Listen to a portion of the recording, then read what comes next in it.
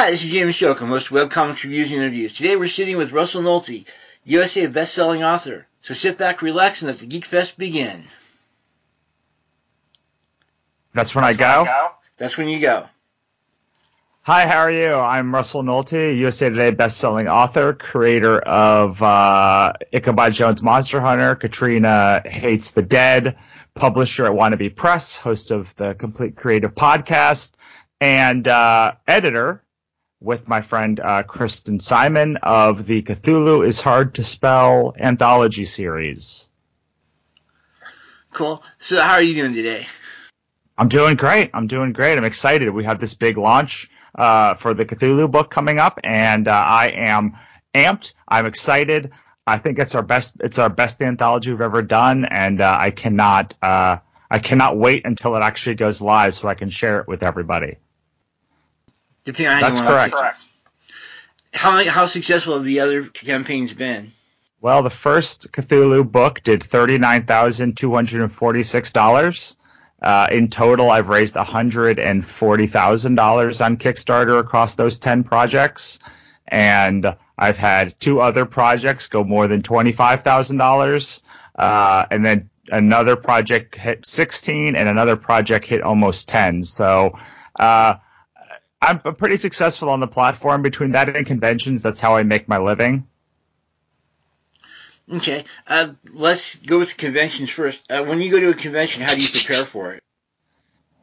Oh, for the most part, I have a process now. What's nice about having done this for conventions for 5 years and overall doing this for 10, 15 years, depending on how you judge starting your career, but 5 years full-time is... At this point, I know exactly what kind of books to bring, what books to bring, and what the process is going to be. So it's just I spend more time narrowing the conventions that I'm doing now than anything.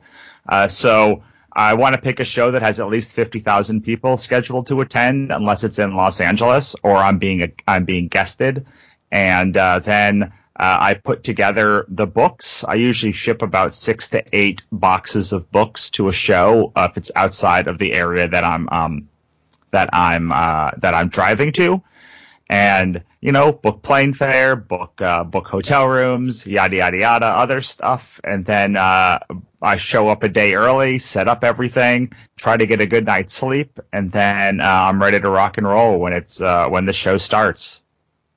What kind of convention supplies do you bring? I mean, obviously we're talking the books and the posters and all that relative to that, but anything added like extra clothes, food, supplies, that sort of thing? I make sure to bring a lot of bars. I have Graves' disease and I suffer from migraines, and so I make sure to have a bunch of medication. I make sure to have medicated lip balm, a lot of water.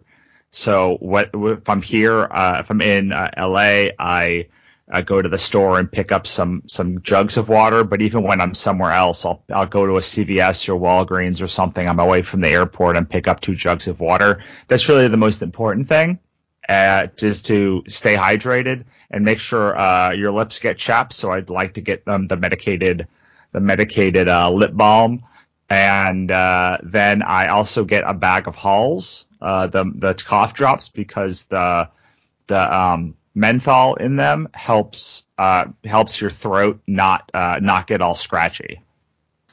That's cool. Yeah, we tend to worry more. We actually do some convention prep on the podcast here and there, so it's sort of interesting to see how different people prepare for their conventions. Yeah, and I usually stay close to the convention, so I don't bring extra. I mean, I bring extra clothes in my bag, but I don't bring them to the convention. The nice thing, what I really like about conventions is I am an extrovert, but having a table between me and the people at the convention is something that really helps you sort of be able to recover and not get so sweaty like you do when you're walking through thousands of people. Right. Yeah, at that point you don't have to worry about the extra body heat.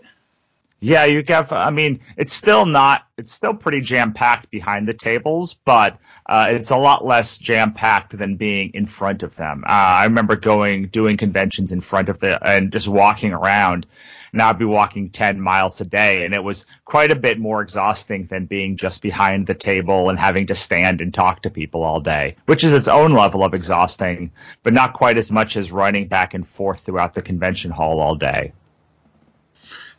And so you mentioned it's a little crowd behind the table. Who's usually with you? So a lot of shows I do with myself, or I do with a guest artist or creator from my company who's worked with me. So when I go to a city, I like to bring somebody with me because I often don't know the city that well. And when I'm doing a big show, it's hard to get everything done. So I'll usually pick somebody, an author or a fan or friend or somebody, to be behind the table with me to help me with all of the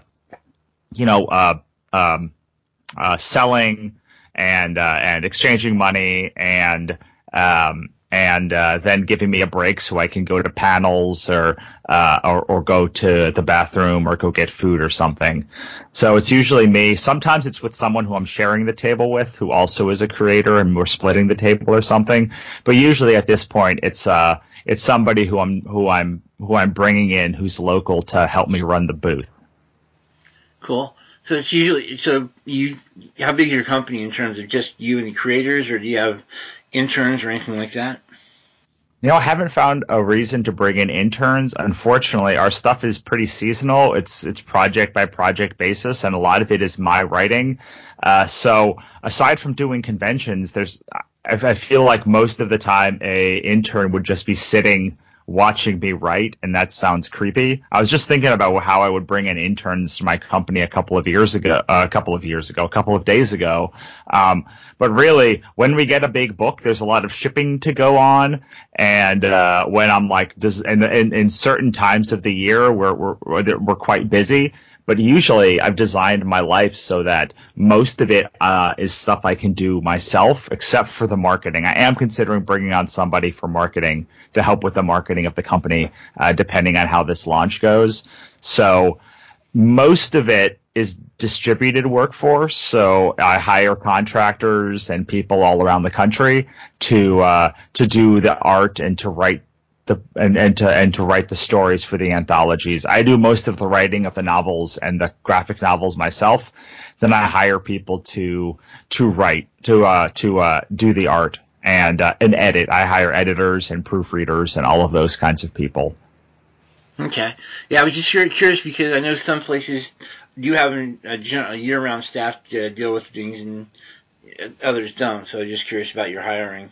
Yeah, I would have one if I did more than the 2 books that I do a year. So I don't have a full line publishing company. I publish basically 1 graphic novel or trade and 1 anthology a year. So because of that, I don't have an office. Most of it's done out of my house, and then I bring them to shows and sell them. So there's not been a reason to bring in year-round staff as of yet.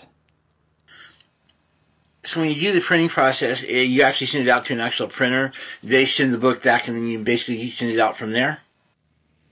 Yeah, pretty much. I mean, it depends on the book. A lot of our books, a lot of our novels, we do print on demand. So we'll do it through Ingram Spark or CreateSpace or Kindle Direct Publishing or Kablam sometimes, very rarely, or another like RA Comics Direct or our Comic Wellspring. But when it comes to comics, unless we're doing a short run like 50 or 100 for a specific show, yeah, we're going to China or Korea or Thailand or big or an offset printer in the U.S. or Canada to do 1,000, 2,000 unit runs. And that's mostly because we print in hardcover, and hardcover it's not economical unless you're printing a couple thousand units of your book.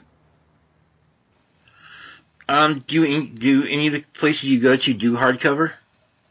I mean, I know CreateSpace and KDP don't, but about Ingram Spark. Ingram does short run. I mean, some of the printers will do a short run of hardcover, but it's just prohibitively expensive. If you want to get a good price on hardcover, you need to probably not go in and not use a U.S. based company and print in 1,000 probably 2,000 to 3,000 units is probably the minimum to get a good price on hardcover. And if you can, you want to print multiple books at the same time. So whenever I print hardcover, I try to print at least 2 books at once. So I'll print the volume 1 and volume 2 of the Cthulhu book, or I'll print a couple of our graphic novels at the same time just to get prices down. Okay. First off, just because I'm a nice guy, you might want to check out Lulu, because they also do hardcover as well. Yeah, my recommendation is to not, if you're not going to print at a couple of thousand units, it's not worth it to do hardcover because the pricing is going to be at least $15. But I have looked at Lulu, and Lulu does have very good quality for their art books. Probably the best if you're going to do color. And you want to do nice quality hardcover, and you want to only print like 10 of them, then Lulu is probably your best option. Yeah, I mean, I was also looking at basically looking at them also as a print-on-demand situation. But yeah, so sure. I mean, it's just sort of weird that you just don't find a lot of places doing hardcover online. Yeah, and a lot of them, like Ingram Spark, for instance, has a problem with color comics, so it's hard to get them to print color without falling outside of their specs. That's why when it comes to the comics, most everything that we do is either digital or it's offset printed. Just because, what's the difference between digital printing and offset? So with a digital printer, it's very similar to printing like from your home printer, but with an offset printer, it's an entirely different process. So they're using different printers, and they're printing large numbers, which means that the more you print, the cheaper the book is. So with digital printing, it doesn't matter if you order 100 or 1,000 copies. It's the same process. It's the same cost. But with offset printing, the first 500 are insanely expensive. So you might have $5,000 in setup costs, but then each additional unit after 500 is $0.50 to $1. Sometimes even less, or sometimes a little bit more, depending on how big the book is. But so if you're printing 10,000 units, you might be paying $1 as opposed to $15 if you did it digital for that amount. So if you're going to be printing for the long haul, you want to be printing on offset because it's going to be a much cheaper price. For instance, a book for us hardcover might cost between $3 to $5. If we're doing a 3,000 unit run or 2,000 unit run. But if we did it digitally, it would cost $15 for the same book. So it's just, yes, I have to have a lot more inventory, but because I'm planning to do shows for the next 3 to 5 years at least, and sell them around the country during that time, and doing more Kickstarters in that time, it makes sense for me to get a lot bigger runs so that I can get much more volume for roughly the same cost. It seems like usually the rule of thumb is if you're going to print 300 or more, it's cheaper to do offset than it is to do digital printing. And you get, or at the very least, 300 units digital printed is the same as 1,000 units offset printed, and then you have 700 units of additional inventory. Unfortunately, most people don't have the capital to be able to print at that number. And it was very hard for me at first. That's why we started using Kickstarter 2014. Okay. And yeah, I'm just looking at the amount of inventory you'd have to keep on hand. And we have a lot of inventory. We've got 3 or 4 additional pallets in my garage. I think 4 pallets at this point, plus assuming this next Kickstarter does well, it'll be another 3 pallets. We'll have 6 pallets or so in my garage. It's a lot of inventory. Dang, that's sort of impressive.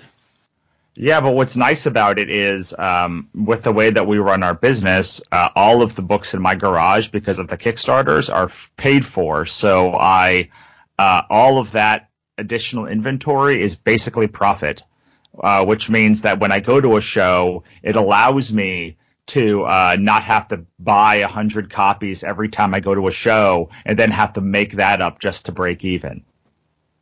Okay.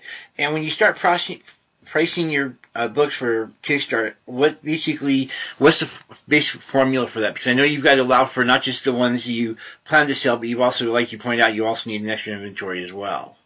Well, when I started, it was a lot different than now. Now I decide how big the run's going to be based on and then I price my Kickstarter with what it would cost to get everything through. So how much it would cost to get all of the books printed and shipped to me, how much it would cost me to then ship those books to the backers, how much the editors and all the production people would cost, and how much all the extras. So if we're doing pins or prints or whatever it is, how much all of that would cost, and that becomes the price. So for this last one, for this new one that we're doing, it's $30,666 just to get the book through production to backers. And then after that, I'll have about 2,000 to 1,500 to 2,000 books, hopefully, that will be profit that I will then take to shows around the country. But when I started, when I did my first book, all I wanted was enough I just wanted to pay the print run. So I think that's at the beginning, maybe you just try to pay off the print run and then make sure to print enough that if you sell all the books, you'll break even on the production cost as well. That seems to be a pretty good rule of thumb for most people. But I know a lot of people who they'll try and do a Kickstarter for, let's say, $1,000, and then they'll only print 100 copies of the book because they're trying to print very few copies of, let's say, issue 1, but they want to make sure they pay off the production cost too. I just because I'm planning on doing this for the next 40 years, I tend to think more long term than most creators that I know do. So summing up, so you're basically looking at more at the wholesale price and banking off of that rather than the actual profit, the total retail price of the book. Yeah, well, it's not even the wholesale price. It's just the price that my printer charges me to make the book. So wholesale price is how much you sell to wholesalers for. It's usually 50% of retail price, and then retail price is retail price. It's the price that you see on the box. So for our hardcovers, we price them at between $30 and $40. The soft covers usually price at $20, and then single issues. We normally don't do single issues, but the ebooks are somewhere between $5 and $10. But whatever so I'm very good at sourcing. So I have a printer in China that I use a lot, and they give me a price to get all the books shipped to my garage. And then that is the price that I put into the Kickstarter. And then it will cost somewhere between, last one cost about $6,000. So that's what we use to judge. This one cost $6,000 to then take the book from my garage and ship it out to all of the backers. And then it cost an amount of, then I hired an editor and over 70 creators to plus a cover artist to be on this book. So I have to pay them. And then I have to pay Kickstarter, and all of those little pieces are what go into my budget. But I've been doing this a long time and I've had good success. I don't necessarily think that a person who's doing their first Kickstarter should do that, especially if they haven't built an audience yet. And of course, that's cool. I mean, basically, when I said wholesale, I wasn't necessarily looking at two wholesalers. I was looking at basically more your personal cost rather than worrying about the cost of when you actually sell the book. So whatever that's worth. Yeah, you have to decide how much you need to sell the book for in order to be able to make the money you need too. So for us, $30, because we have a pretty small market, the $30 becomes the price a really good price for us. And it became, how do I get a book that someone will pay $30 for? So it meant doing hardcover. It meant doing, nice art print quality paper, and just making it feel really nice so that someone would think that $30 is valuable. So it's not just about deciding what the retail price is. It's deciding what the retail price is, but also figuring out how to get someone to pay that amount for it. Okay. When you have obviously, since you had a little bit of success with this, how do you build a successful campaign? So the first thing that you need to do is make sure that it's an experience. So people are coming to the nice thing about Kickstarter is that people are there to support independent creators. So your job is to make them want to support you. And part of that is making it feel like the books are big and beautiful and they're going to be amazing and that you're going to deliver on them, but also to make it feel like an experience. Most people do two things wrong. The first thing is they don't have their why, which is, why should someone back me? Why is this important? Why am I uniquely qualified to make this book? And why should you part with your money? They don't answer any of those questions. They answer the what, like, what is this book? This is the book. This is the synopsis. Here are some pages, and then that's it. And while that works for a lot of people, for some people, especially bigger name creators, it doesn't really work for the majority of people, because they want to be invested in you and they want to know why this book is important, why you're on Kickstarter, and why they should care.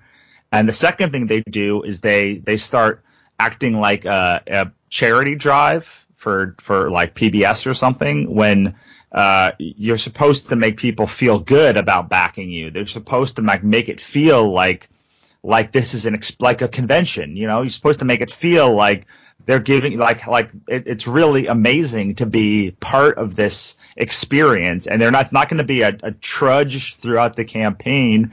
They're going to get a lot out of it, and you're going to give them a bunch of cool stuff, and you're going to let them in on the process, and you're going to make them feel good.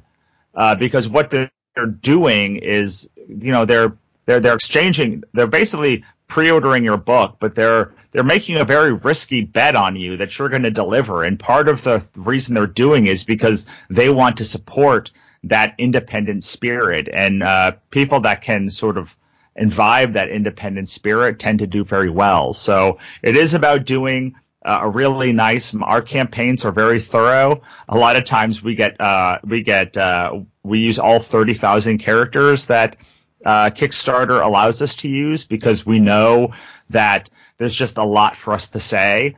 And we make sure your rewards are good and make sure your video is good. But the main thing is to make sure that people are excited and vibing to you. So basically that would be, so if you could, would that include some sort of personal story as far as why you're doing it?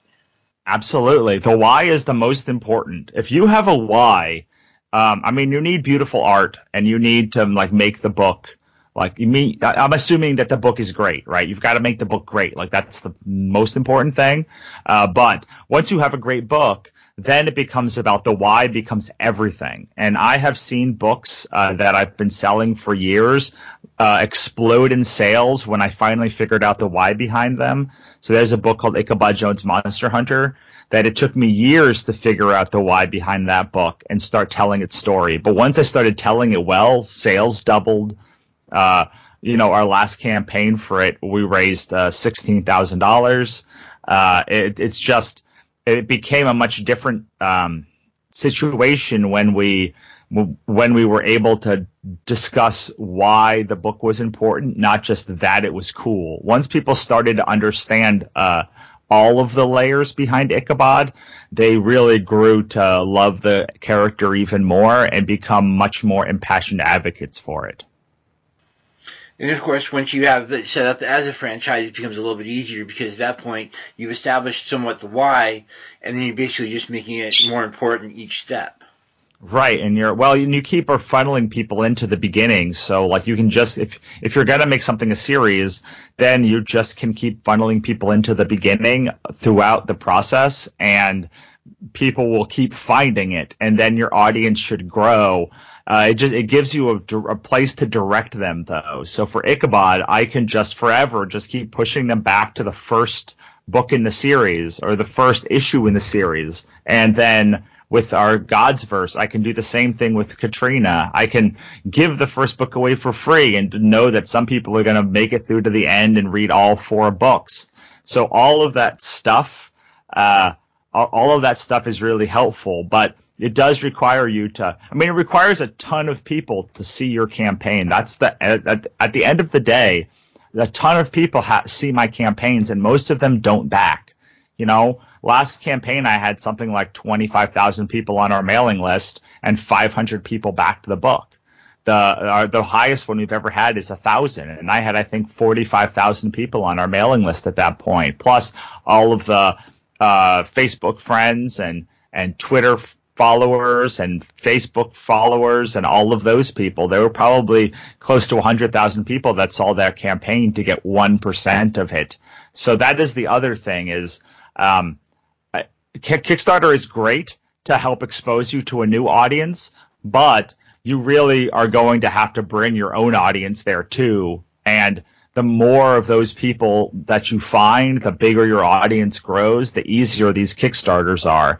The Kickstarters I run now are a lot easier, actually, ironically, than the ones that I ran when I was when I was a much younger creator raising a lot less. Because now I have a lot more to tap into than I did back then. Cool. And that actually does make a certain degree of sense. When you start looking at, and I love going to movie franchises because it's more familiar for me for some strange reason. At that point, you've already established you already have an audience, and because of that, you actually got a lot more doors opening because you've actually established that you are an actual success. So that would make it a lot easier in that regard.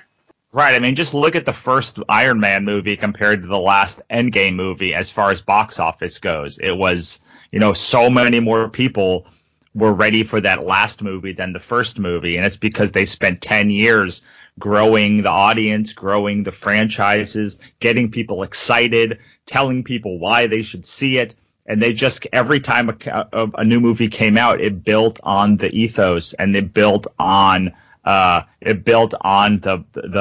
foundation that they laid before it. And of course, the other fun question is when you are starting to establish the Kickstarter, how do you establish the separate tiers for that? I think that there's 4 main tiers. I think it's 4. Maybe it's 5, but I'll go through them really quick. The first is you should have a preview on your page for free that they could sign up for your mailing list to get. So click here and get and download the first 7 pages of the book or something like that, so that they can see what they get. Almost no campaigns offer a free preview, and I think that's a shame.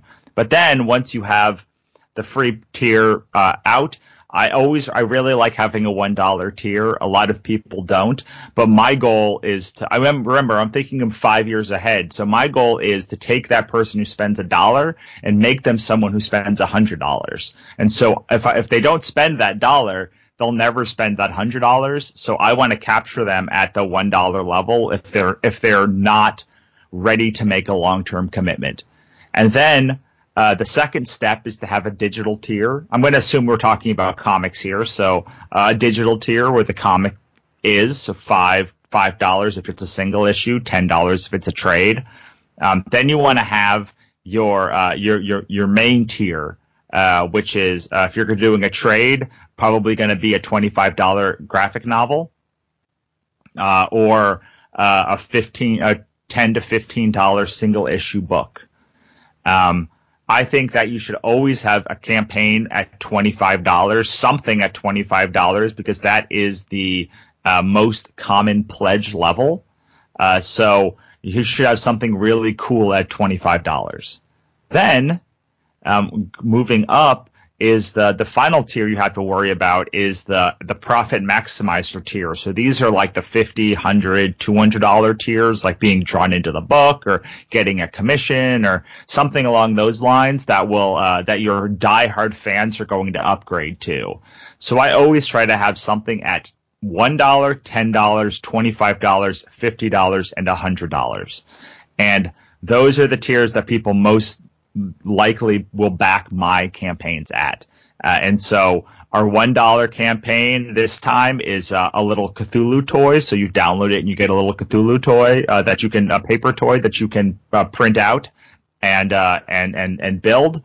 $10 you get volume 1 or 2 of our Cthulhu anthology. At $25, you get a pin and the digital version. At $50, you get the second volume or first volume. You get the second volume of the book plus getting written into the book as a special thanks. Then at $100, you get a bundle, and that's how I sort of think about it. My main tier, my big tier, my bigger tier, my biggest tiers, and they're all designed to capture a different kind of fan. You know, my diehard fans like being written into a special thanks in every book, so they tend to do $50 every time, even if they can get something for cheaper. Okay, and how successful do you feel are I want to see the physical add-ons, but I'm looking at merchandise like bookmarks, pins, that sort of thing. The pins have been absolutely incredibly effective. We try and do an exclusive pin or a new pin for every campaign, and those pins often raise thousands of dollars for us additionally, and then they become good sellers at shows as well. So the pins are phenomenal sellers for us. We have not found anything else to be a good seller for us on Kickstarter. Prints, coffee mugs or shirts or any of that stuff. Like, we have not found any of that is good. The only thing that we have found that really works effectively are pins for us. I know other people do a lot of variant covers, and that's something we did in our last campaign for Ichabod Jones Monster Hunter. We did because it was only really for one volume, one issue of book, issue 5. We did a couple of variant covers and sort of made a bundle so people could get multiple books for relatively and then get their average price per sale up a little bit. I really do not like people to spend all of their money on these extra things like coffee mugs and T-shirts and stuff until they've built their audience. Once you have an audience, then it becomes a lot more likely that they would like that ancillary stuff. But most people are still going to buy the book. I mean, even J.K. Rowling, most people bought that book for a decade before the movies came out, and then they saw the movies for a decade before that theme park came out.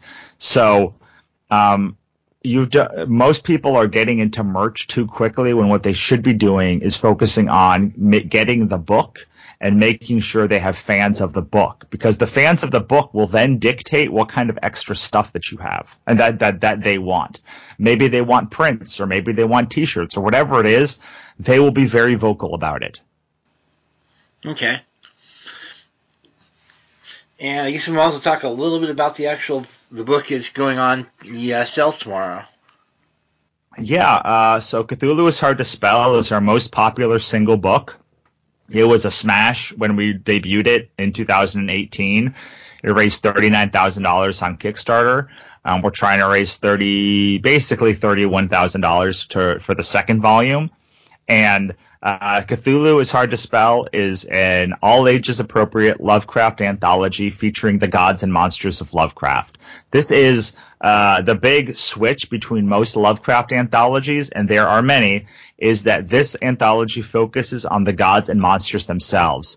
Yes, there's some good old-fashioned psychological horror and cosmic horror in the vein of Lovecraft's work, but we really did a lot to expand out from that into other kinds of the mythos. So, for instance, the story that I wrote is called Good Kitty. It's about a Yithian who gets transferred into the consciousness of a kitten instead of a human, and then comes back to the future where the Yith are from and tells everyone about it. So if you don't know anything about Lovecraft, that could be fun because, like, A, the story is funny. It's amazing character designs by Eric Lervold, and there's kitties in it too. But if you know a lot about Lovecraft, then you know the Yith are an alien race from the future, and they transfer their consciousnesses into humans in the present to study them.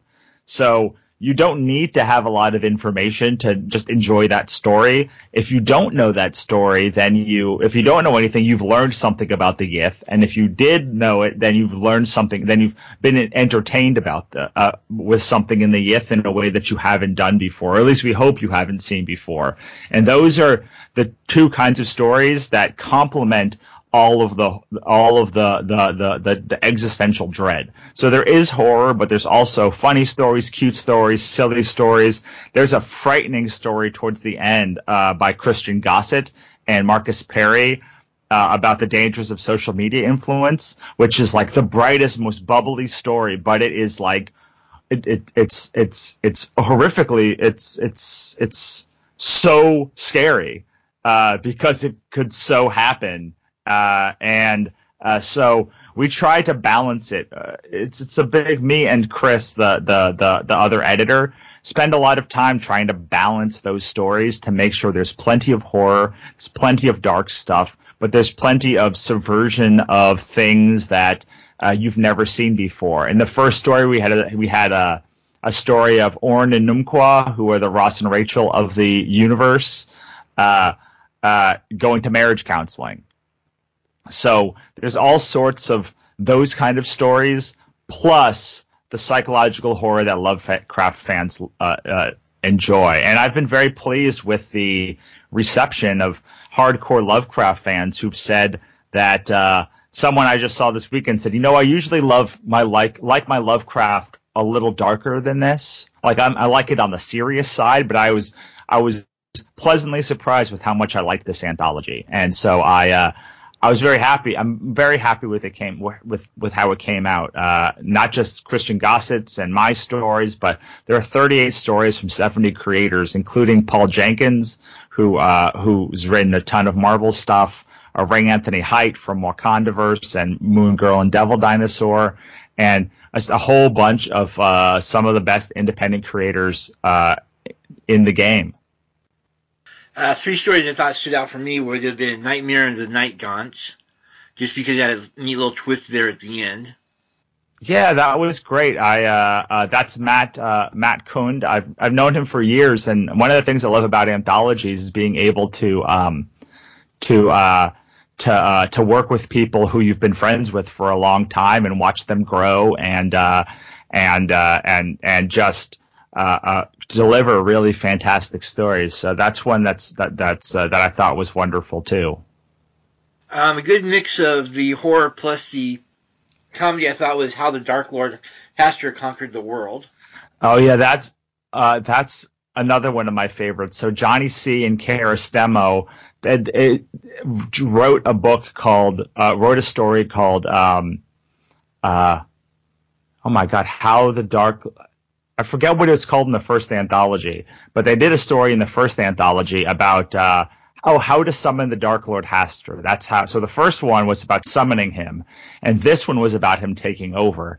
And I just thought it was I can't wait to see. I'm hoping that we can get the third one so we can see what the next thing is for this story. But yeah, I agree. I really enjoyed that one. I mean, it was just sort of cool because it has that certain level of this could actually happen in there. So that was sort of fun about it. Yeah, I really love it. I really love the beginning where he's like, "Where am I?" Because he got summoned. It happens right after the end of the first one. So he's like, Hastur's like, "Where am I?" And his little minion is like, "Earth, my lord." And he's like, "Earth, ah." And of course, he goes in and takes things over. So. Yeah, that was a lovely one. What was the third one? There were actually a couple in there. But just because I've got this thing right now for reality shows. I thought Home Hunting for the Apocalypse. Yeah, that one was so that is Abby Butler and Leanne Daniel, and that's what we're talking about when we talk about the subversion one. So you actually have like a good smattering, because Nightmare of the Night Gaunts is a very traditional Lovecraftian in how it the construction of it, and how Dark Lord Hastur summoned the world was kind of half and half comedy and drama. And then Home Hunting for the Home Hunting Apocalypse Edition is basically pure comedy, and we're talking it's sort of like Home Hunters but in the apocalypse. So it's this woman who is trying to show these this couple homes, but they're like burnt out hovels and like maximum security prisons and things like that. And I thought it was just it's such an interesting way to build out the world, and you're like, well, this would happen, like, apocalypse, you would have to probably have some sort of television or something on, and like this might be a show that you got during the apocalypse. And even if you didn't, like, you would have to have like a house, like people would have to live there, right?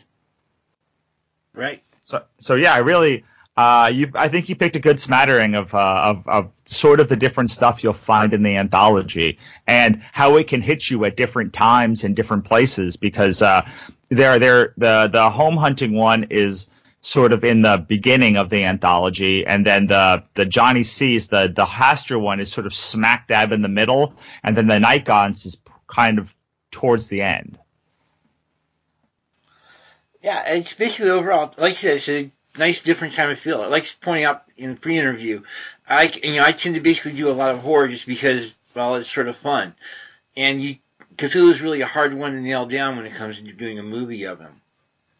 Yeah, it's not just hard to do a movie. It's just he's got a very high bar to entry. A lot of people want to enjoy Lovecraft or have heard of Lovecraft, but his writing is dense, and he doesn't do a good job of introducing you to his characters.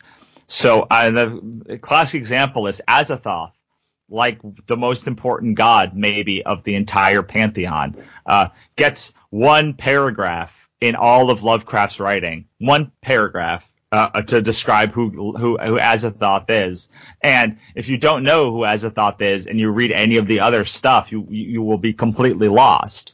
So a lot of people don't like Lovecraft because of that high barrier to entry. And so we wanted to make something where you could learn all of the characters, but in a fun way. And then also mix up the way that Lovecraft writes a little is because he wrote for pulps. A lot of his stories were done in that pulp very similar way, right? It was weird guy or girl goes to weird town, finds weird cult, trying to resurrect weird god, and then chaos ensues. And a lot of people that came past Lovecraft have sort of moved his writing and moved the genre forward in new and interesting ways. But I think that those two things really make Lovecraft dense. And if you can get dense and have a high barrier to entry, and if I can do nothing else but help people appreciate Lovecraft by honing sort of more lower barrier to entry books that fans can love but also newbies can relate to, then I feel like I'll have done my job. And that is what we're trying to do. We're always trying to balance. How do we give something to fans, hardcore fans of Lovecraft, like the Apocalypse Home Hunters edition, I think is one that fans of Lovecraft can enjoy, especially the end, and newbies can enjoy. And then maybe Night Gaunts is one that is one for real hardcore fans. Like that one's for hardcore fans. And we're hoping that people could love that one too. But part of it is how we mold the whole thing together so that you could give it to a 5-year-old and they could enjoy it, or you could give it to someone who grew up reading Lovecraft and is now in their 80s and they can also enjoy it. And to me, a good anthology is a mixtape. And so we want to give something for the hardcore fan, something for a newbie. We want to keep something light and then something dark. We want to move you through, so there's a very intentional flow to the way that our anthologies are put together. All right, and I guess go ahead and plug the book. Just have fun with it now. So Cthulhu is hard to spell. You can go to CthulhuIsHardToSpell.com and check it out. Why you should get it is because Lovecraft has permeated every inch of our culture for the last 100 years, and this book is a celebration of all of that. It's not just a celebration of Lovecraft, but the people that came after him, plus everybody from James Cameron to Steven Spielberg to In the Mouth of Madness to Jacob's Ladder, to all of that. All of those people moved the Lovecraft mythos in new and interesting ways, and this is a celebration of the entire mythos as a whole. But most importantly, the thing that you don't find in many Lovecraft things, except for Call of Cthulhu, is an exploration of the gods and monsters themselves, and that is what this book is. It is about the gods and monsters. I spent a lot of time trying to figure out how I could add something new to the Lovecraft mythos, because frankly, there's dozens, if not hundreds, of anthologies about Lovecraft, plus Lovecraftian anthologies that Lovecraft wrote, because he wrote a lot of short stories. So I didn't want to just make a book that was more Lovecraft stories. But there's one thing that I have not seen, and you still don't see enough, and that is explorations of the gods and monsters themselves. And that is mostly because Lovecraft thought to look upon the gods or even think about them would drive you mad. But I think we're living in a mad time right now, and so probably a little madness never hurt anybody. And so this book really does. It subverts. It gives you some real awesome old-fashioned Lovecraft. It does that over the 2 volumes. We also retell many of Lovecraft's stories faithfully. Also, we spin some on their heads, and we use the characters in new and interesting ways, which are always true to the characters, but maybe hopefully in ways you've never seen before. So Cthulhu is Hard to Spell is live on Kickstarter now. We have an awesome enamel pin along with the book. That's my favorite reward. That's $60. It's a building blocks. It's got both elder signs on it, so you can get double the protection. It has both the tree branch that Lovecraft used and the star that became more popular with Call of Cthulhu. But I mean, it's the best anthology we've done. I can't say it's the best book I've ever made, because we've made some amazing books, but I definitely think the quality level has risen just like it did last time and the time before it. And I'm just so proud of this book. And if you love Lovecraft, I highly recommend it, because it's pretty much a love letter to Lovecraft from people who love Lovecraft and have been influenced by him to people who love Lovecraft. And it is all ages appropriate, which means that while we do tell some stories that are advanced, there's no sex, blood, cursing, or any violence you would not see on Saturday morning cartoons. But in that, it's not a book for kids. It's a book that you can show to kids, and it has everything from first reader stories all the way up to upper YA, but it is something for the whole family can enjoy. Truly, the thing that I love most about the first volume, and I hope we've replicated it in the second volume, is that we are making Lovecraft for everyone, every person to enjoy. All right, cool. And that wraps it up. Thanks for coming. This episode of Webcomics Reviews and Interviews is brought to you by podfaves.com. You love podcasts, but it's hard finding that next bingeable show. Podfaves has taken out the guesswork by easily identifying the best podcasts out there, so you can spend less time searching and more time listening. That's podfavs.com. And that's our show. For those interested in supporting the show, check out our Patreon page, patreon.com/twosparrows, TWO. It features minicasts, the next episode, and unedited interviews, and I'm working on transcripts of the various shows. We also have an Alexis app offering 2-minute minicasts offering writing and business tips, as well as affirmations to keep you writing. We also have curated playlists on YouTube with all the shows broken down to different playlists based on topic. It also includes a good part of available minicasts, as well as the Alexis briefs. So please support our Patreon page, download the Alexis app, and subscribe to the YouTube channel. And please talk to us on Facebook. Thank you and have a great day.